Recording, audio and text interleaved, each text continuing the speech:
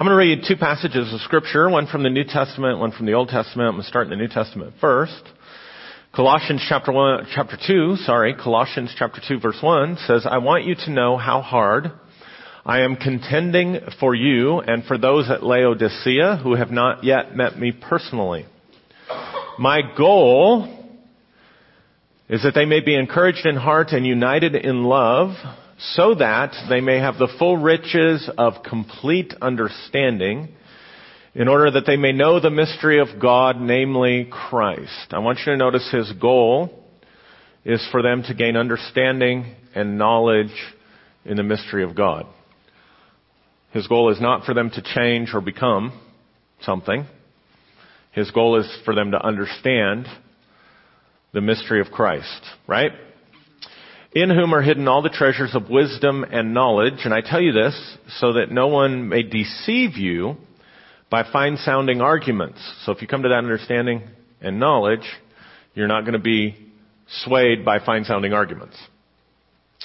For though I am absent from you in body, I am present with you in spirit, and delight to see how disciplined you are and how firm your faith in Christ is. So then, just as you received Christ Jesus as Lord or Master, continue to live your lives in Him, rooted and built up in Him, strengthened in faith as you were taught, and overflowing with thanksgiving. See to it that no one takes you captive through hollow or deceptive philosophy, which depends on human tradition and the elemental spiritual forces of this world, rather than on Christ. Amen. For in Christ all the fullness of the deity lives in bodily form. And in Christ you have been brought to fullness. He is the head over every power and authority. In Christ you've been brought to fullness. Now I want to read something that may seem somewhat disconnected, if I can get it. From that, out of Genesis, talking about Abram, Genesis 12, when God calls Abram, who later becomes Abraham, the father of faith. It says, the Lord said to Abram, go from your country, your people, and your father's household to the land that I will show you. And I will make you a great nation, and I will bless you, and I will make your name great, and you will be a blessing, and you will bless those who bless you, and whoever curses you, I will curse, and all the peoples on the earth will be blessed from you. But verse 1, he says, go from your country, your people, and your father's household to the land that I will show you. So one of the things I don't think we understand at all in evangelicalism is really Paul's understanding or a biblical understanding of who Christ is, because we equate Christ with Jesus completely synonymously, and Paul does not do that. Because the understanding of Christ is much bigger than Jesus. So he talks about Jesus as Lord, but he talks about Christ primarily. And if you remember, when we were talking a number of years ago out of Ephesians, it says we were chosen in Christ before the foundation of the world. So to get a Hebraic or thoroughly Jewish understanding of who Christ is, and even when it says in Christ all the fullness of the Godhead dwells in bodily form, it's not talking about Jesus' flesh or his body at all. There was a concept in early Judaism, Second Temple Judaism, called the body of God. And it wasn't talking about this physical body, it was talking about form. So if you think about body as being a form, so you have God who is completely unknowable. Completely unknowable. Because there's no knowledge that can express who he is. And the moment you try to know him, you limit him. If you know him, I mean, it's simple, right? If you know him as Father, then you're limiting the divine feminine aspects. Because there are divine feminine aspects. The Bible talks about in Hebrews a lot of various divine feminine forms of God. If you know him in the divine feminine form, you're not knowing him as Father. So do you see how the moment you try to come to some kind of a knowledge, you limit who he is? So the idea then in early Christianity and Judaism was that God was completely unknowable. But God wanted to express himself. So he projects the full image of himself to himself. So if you could think about it, he forms a body that contains who he is, that then steps out of him and reflects back to him. That's the Jewish understanding of Christ. And all of humanity was included, because Adam was made in God's image, so all of humanity was included in that expression. So Christ is the image of God. Does that make sense? He's the mind of God. Is this making sense to you? So Jesus of Nazareth then becomes the human being who grounds the full expression of that Christ nature, if you will, in a person as Lord or Master or model for what we could become collectively. So he's the unique human expression of what humanity is to become in its fullness. Does that make sense to you? So then what Paul's saying is he's saying that you are the body of Christ. So what we are to become is the expression, as in heaven, so on earth. So in heaven, if there's this self-reflection of God that is the image of God that is Christ, then as in heaven, so on earth. And Jesus becomes the firstborn then of many brethren. He becomes the example, not the exception, because we're being conformed to the image of Christ. Now here's the thing. We don't have to become that. It's intrinsic in who we are. It's intrinsic to our nature. John says it the same way in his gospel, but he says it differently. In the beginning was the Word, and the Word was with God, and the Word was God. All things were made by Him. Without Him, nothing was made that has been made. And in Him was life, and that life was the light of men. And He is that true light which gives light to every person coming into the world. So every person coming into the world has an expression or a light of Christ inside of them. We did it a couple of years ago. We did it differently. We talked about your destiny code that was in your soul. Or, you remember that? And so you come pre-programmed with this Christ nature, if you will, that is meant to find expression in the physical realm and in the physical dimension, so that as in heaven, so on earth. Tracking with me? So you don't have to become anything. The issue is to come to the understanding and the knowledge of who and what you are. So then he identifies our problem in Colossians as being taken captive by philosophies that depend more on the traditions of men than on who Christ is. So see, he wants you to know who you are, but your problem is you've been taken captive by human traditions and human philosophies that blind you to who you are. Right? So, to tie it into what we've been talking about, what happens is we come in with this expression, this ability to express the image of who we are, and we become domesticated by the world around us through all of their knowledge and traditions that depend on a false belief system that we are separate from Christ. Right? So you learn who you are, but it's not who you are.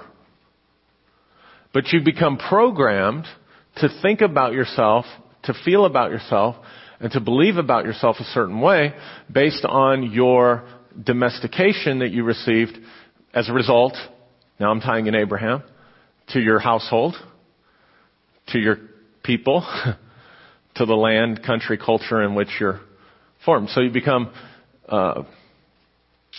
domesticated through the enculturation who tells you who you are. So then the key to coming to the understanding or the fullness or the knowledge, because here's what he says. He says, you're complete in Him. In Him is all the fullness of the deity, and you're complete in Him. You're already complete. You don't have to do anything to get there. You're already there. Your problem is you have to unlearn who you are. And relearn something else. You have to unlearn the falseness, the false programming of who you think you are because of the domesticating and enculturating process. And then you have to relearn, according to the understanding and knowledge and wisdom of Christ, who you are to become the expression of who you are. Yes. So the reality is that we can rest in who we are. We can rest in who we are because we're rooted and grounded. The root and ground of our being is not sin. The root and ground of our being is not evil or darkness. The root and ground of our being is the light of Christ. But that light that's the lamp that gets put under the bed or under a bushel. It's not your testimony. It's the light of Christ that is within you. And the bed and the bushel is the enculturation that causes you to forget who you are.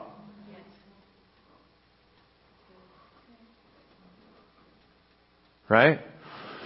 Perfect. I can't think of a better illustration than in Jeremiah. Jeremiah chapter 1. Before I formed you in your mother's womb, I knew you because you had an existence in Christ. And I ordained you to be a prophet to the nations. So I formed you in the womb to become the expression of heaven on earth. And how does Jeremiah respond? Ah, Lord, I cannot speak. I am but a child. I am but a youth. So it was his conditioning and his programming that prevented him from seeing who he was. So all the word of the Lord is doing, when the word of the Lord comes to him, all the word of the Lord is doing for him is to remind him of who he is. So the very next thing, because he knows, he has that knowledge because he had it before he was formed in the mother's womb, but he forgot it. In ancient, like Second Temple Judaism, you know how we have this indentation below our nose, between our nose and our...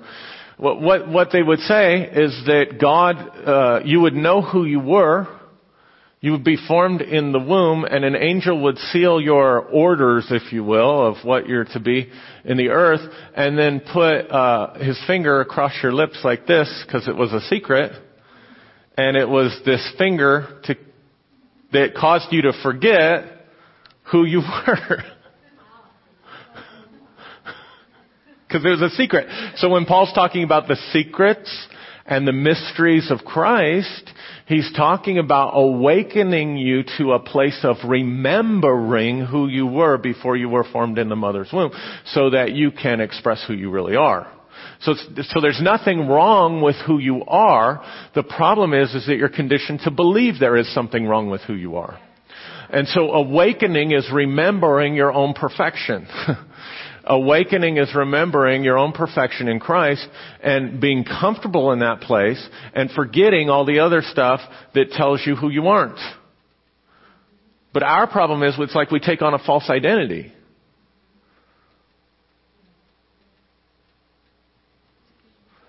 And so there's this false identity that's given to us through our enculturation, through our the domesticating process, and we take on that false identity as though it's us. And the only way we're able to do that is we take information from the outside about who we are that we then internalize because we take it personally. So the tree of the knowledge of good and evil, see, watch this. This is all embedded throughout Scripture. So go back to the beginning. So Adam and Eve are formed in the image of God. So they're in the garden in the image of God, and there is a tree of the knowledge of good and evil that represents knowledge outside of who they are. Something that is external to themselves. That the serpent whispers to them will make them greater than who they are. If you eat this, you'll be like God. Well, they were already made in the image and likeness of God. So they take this knowledge of good and evil that's from the tree, family tree, cultural tree, and eat it. And when they eat it, the Bible says they withdrew themselves. And we think they went and hid because we can only think, but no, they withdrew themselves. And then stepped into a false identity. Who told you you were naked? They stepped into a false identity that was the basis of the voices that they had been hearing outside of themselves and forgot who they were. So now life doesn't work for you anymore, and you have to go outside the garden where through the sweat of your brow you have to force things into submission, primarily because you've forgotten who you are. Jeremiah didn't have to go to a school of the prophets to learn how to be a prophet. He just had to remember that he was one.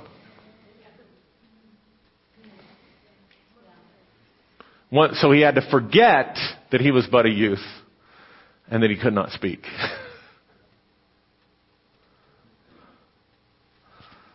So that's what this revelation that Paul's talking about is all about.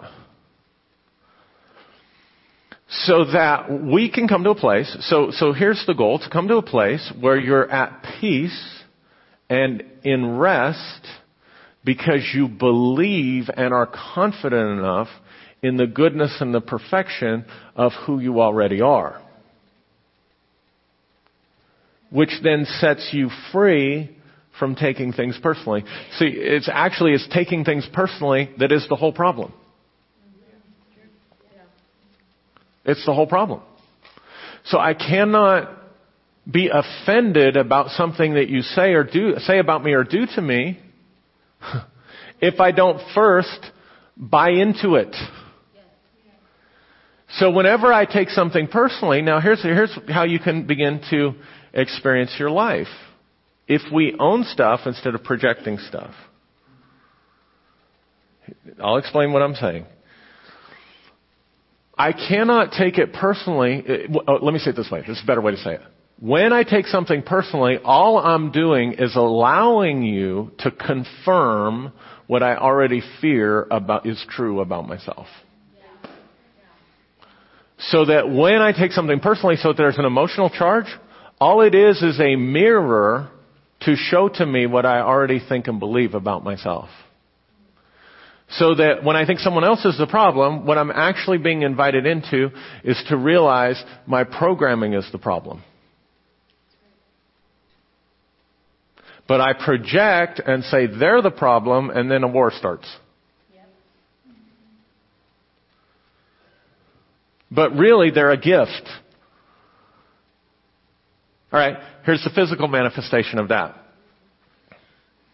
I have no idea what my face looks like unless I see a picture or look into a mirror. So therefore, I cannot know myself from the inside without something from the outside to give me that knowledge. That is showing you a revelation of your inside. You cannot really know what's inside you until someone else comes and pushes your buttons.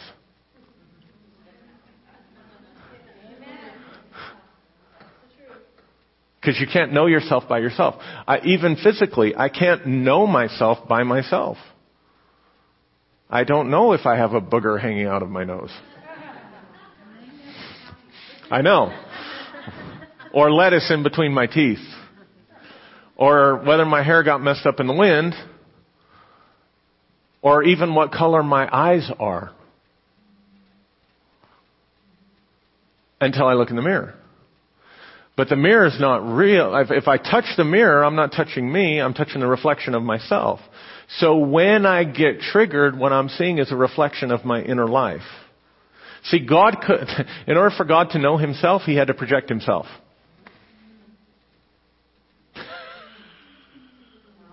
So that he could see a mirror of himself in Christ. In order for God to know creation, he divided himself so that he could have all of the experiences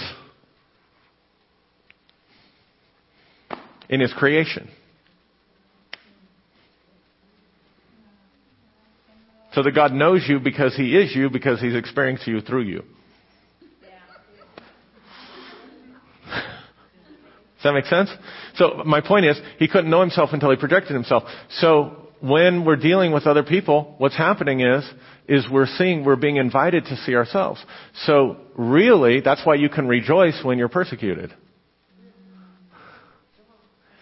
And know that you are sons of the Most High because you're having opportunities to see what's tripping you up, what you learned that you need to unlearn. But instead of owning it and saying, this is about me, I project it and make it about you. But if we could just understand that everybody's trapped in the same reality, but they view that reality from a totally different perspective because nobody's conditioning was exactly like yours. But here's the thing, everybody is central to their own life. And this sounds silly, but let's do it this way. You're orchestrating a movie in your mind that you are the producer, director, and star. Yes. Right? Which means everybody else is a supporting cast member. Now that's just true. Everybody else is a supporting cast member. But now here's what, and so everything's about me. Which helps me take things personally. Because everything is happening to me. So if you insult me, it's about me. If you lie to me, it's about me. I can't trust you anymore, whatever. But it's all me centered. Because you're all just the supporting cast. And I'm going to leave you all. When I leave this world, I'm going to leave you all. So I'm me. I'm with me. Regardless. So y'all are just the supporting cast. But here's the thing. All I do is play guest appearance in your life. Because the same thing's true for other people. See, we think we're the star in their movie. We project, because we're the star in our movie, we think we're the star in their movie too. So if they do something, it's got to be revolving around me because I'm the star. Because why wouldn't I be? Because that's how I know myself.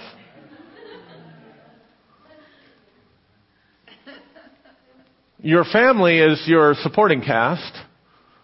Like best supporting actress, best supporting actor. Right? And then most of the rest of us just make guest appearances. I'm your pastor. You see me on Sunday morning. I'm a guest appearance. Like at the end of the credits. Right? So at the end of Pam's movie, there's starring Pam McConnell, right?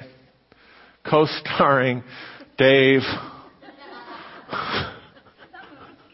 Right? Yeah. Sheila, and then somewhere down the road is guest appearance by Aaron Tomlinson.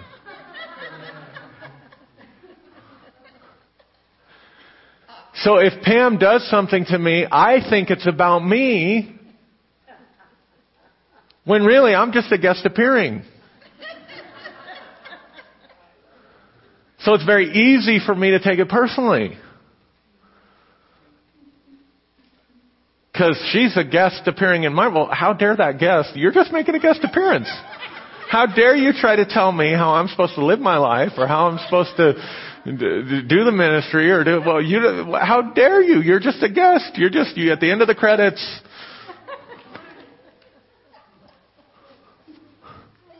See, it makes no sense. Right? I mean, from that perspective, it makes no sense. Why are you going to let a guest appearing tell you how to direct and produce and act in your own movie? She's not even the director. She can't even say cut.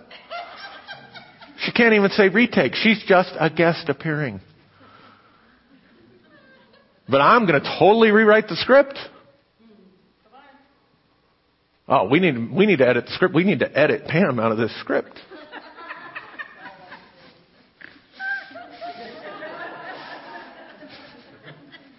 There, your scene got cut. Your part got cut out of my movie. Bless God.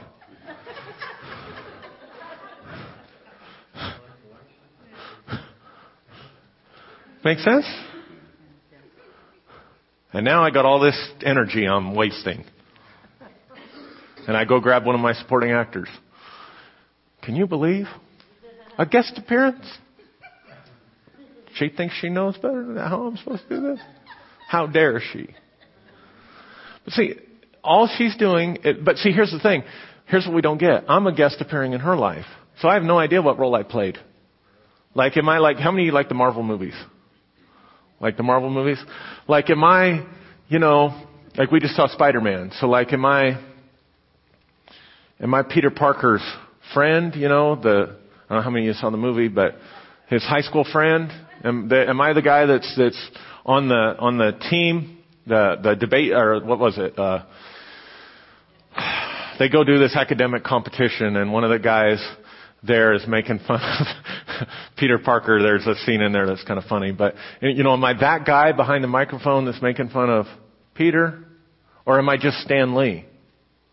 Stan Lee makes a guest appearance in all his movies. Remember how Alfred Hitchcock would make a guest appearance?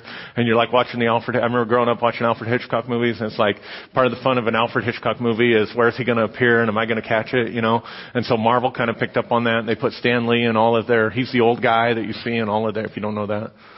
Right? And so I don't know what role I'm playing in her life. I could just be Stan Lee.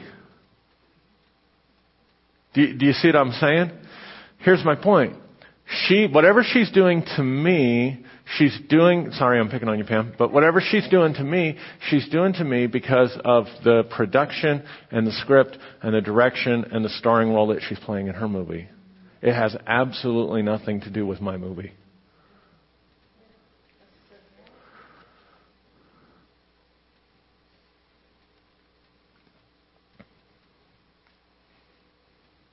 So if I can keep that in perspective, and I can realize I get to produce, direct, and act in my own film. And if I want to be all bent out of shape by something that she did, I can rewrite my script that way. And I am allowed to fully experience that as much as I want to. Or I can just choose to say, you know what, I'm in charge of this movie and I really don't want to feel those things. I can create more drama and suffering in my movie if I want to. Or I can just decide, no, this is my movie. She's a guest appearing. And I'm not going to give her the starring role. Oh, that's so good. That is so good. I'm going to keep the starring role and she's not going to star in my movie. I'm not going to give her more scene time. Why, if she says something hurtful to me, should I go give her more scene time for 3 hours telling Trent about it? And then going home for 2 hours and telling Julie about it. See what I'm saying? But the reason I do that is because the only way I can do that is if she triggers something I already think and believe and feel about myself. Which is actually my opportunity to own my own fears, own my own emotions, own my own beliefs, so I can unlearn something about myself that's not true. So then if she says something to me that's not true, and it triggers something inside me, I can be grateful that she showed me what I believe so that I can unlearn, so that I can rest more in the fullness of who I am in Christ. Because when I'm resting in the fullness of who I am in Christ, she can say whatever she wants to say. It doesn't affect me. She can do whatever she wants to do. It doesn't affect me because it has no ability whatsoever to change my opinion about me. And it has no ability to change the reality of what God set in place, that I have perfection.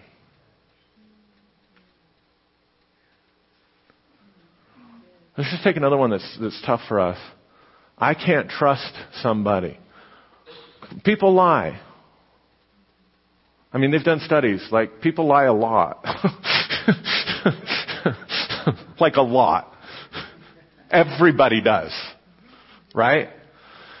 So, but here's the thing. You externalize what you're doing internally. So you can only lie to other people if you're lying to yourself.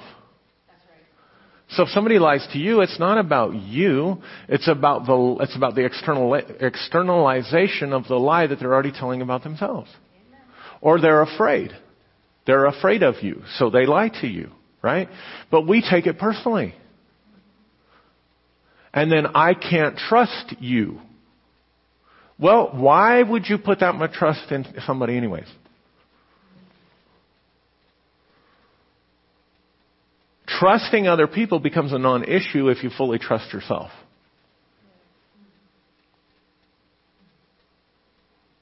And there was silence in Pueblo for about the space of a half hour. Because here's why. Because I'm in charge of my life. I'm in charge of what I think about myself. I'm in charge of the decisions and the choices that I make, not you.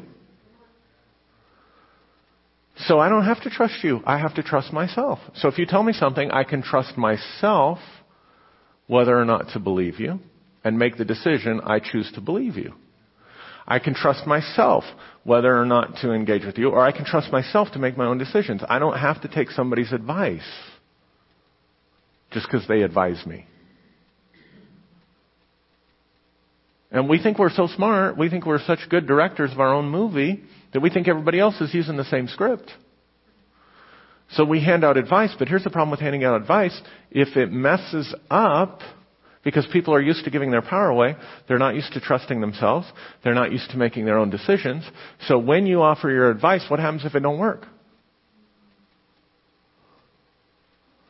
What happens if it's bad advice? Do most people, if they get bad advice and they go act on it and it doesn't work for them, do they sit there and think, wow, I never should have taken that advice? Maybe. But do they focus on the fact that they own their decision?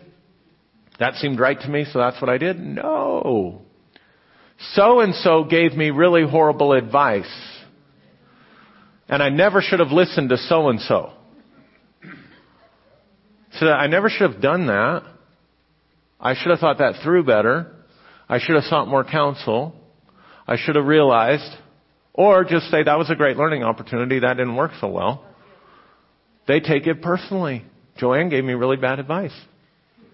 And it really messed up. And I've got barking dogs ever since that just drive me crazy. You gotta let go of that. Let go of it. You gotta let go of it. I know, I gotta let it go. I'm just kidding. Yeah, I know, you were just a guest. But you see, we create so much suffering for ourselves. They lied to me. They let me down. They disappointed me. They didn't live up to the expectations. So therefore, now I'm where I'm at because of them. We blame. See, that's the tree of the knowledge of good and evil.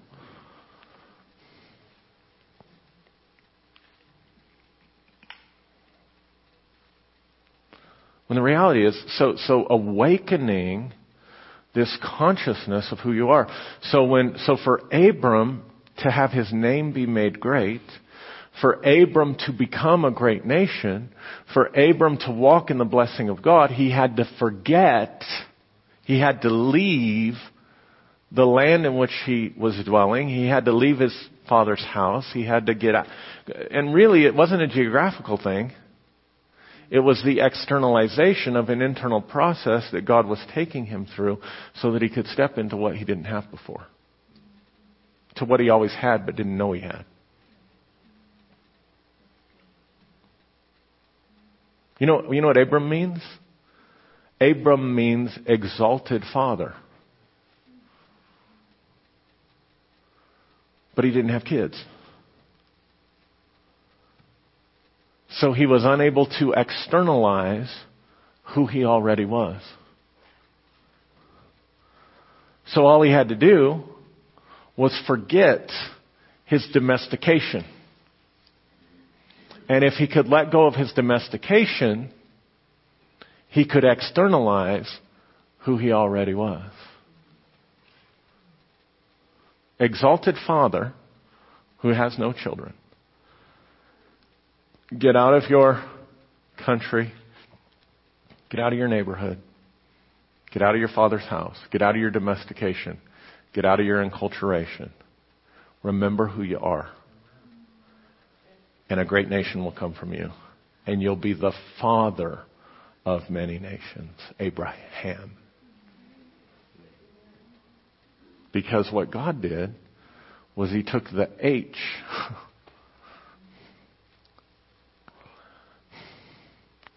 The H was already there. See, Yahweh has two H's. And you've got Abram and Sarai.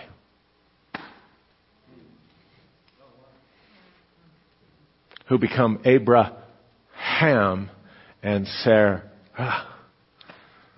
So when they realized they were no longer separate, but realized they both had a hidden H in who they were, but it was hidden because it couldn't be externalized. So Christ in you, the mystery that was hidden from all the ages past, is Christ in you. So you just have to find your own H, which is the breath letter. God breathed into Adam the breath of life, and he became. So when you find your breath, your soul, and express it in who you are. I'm no longer Abram, the exalted father. I am Abraham, the father of many nations.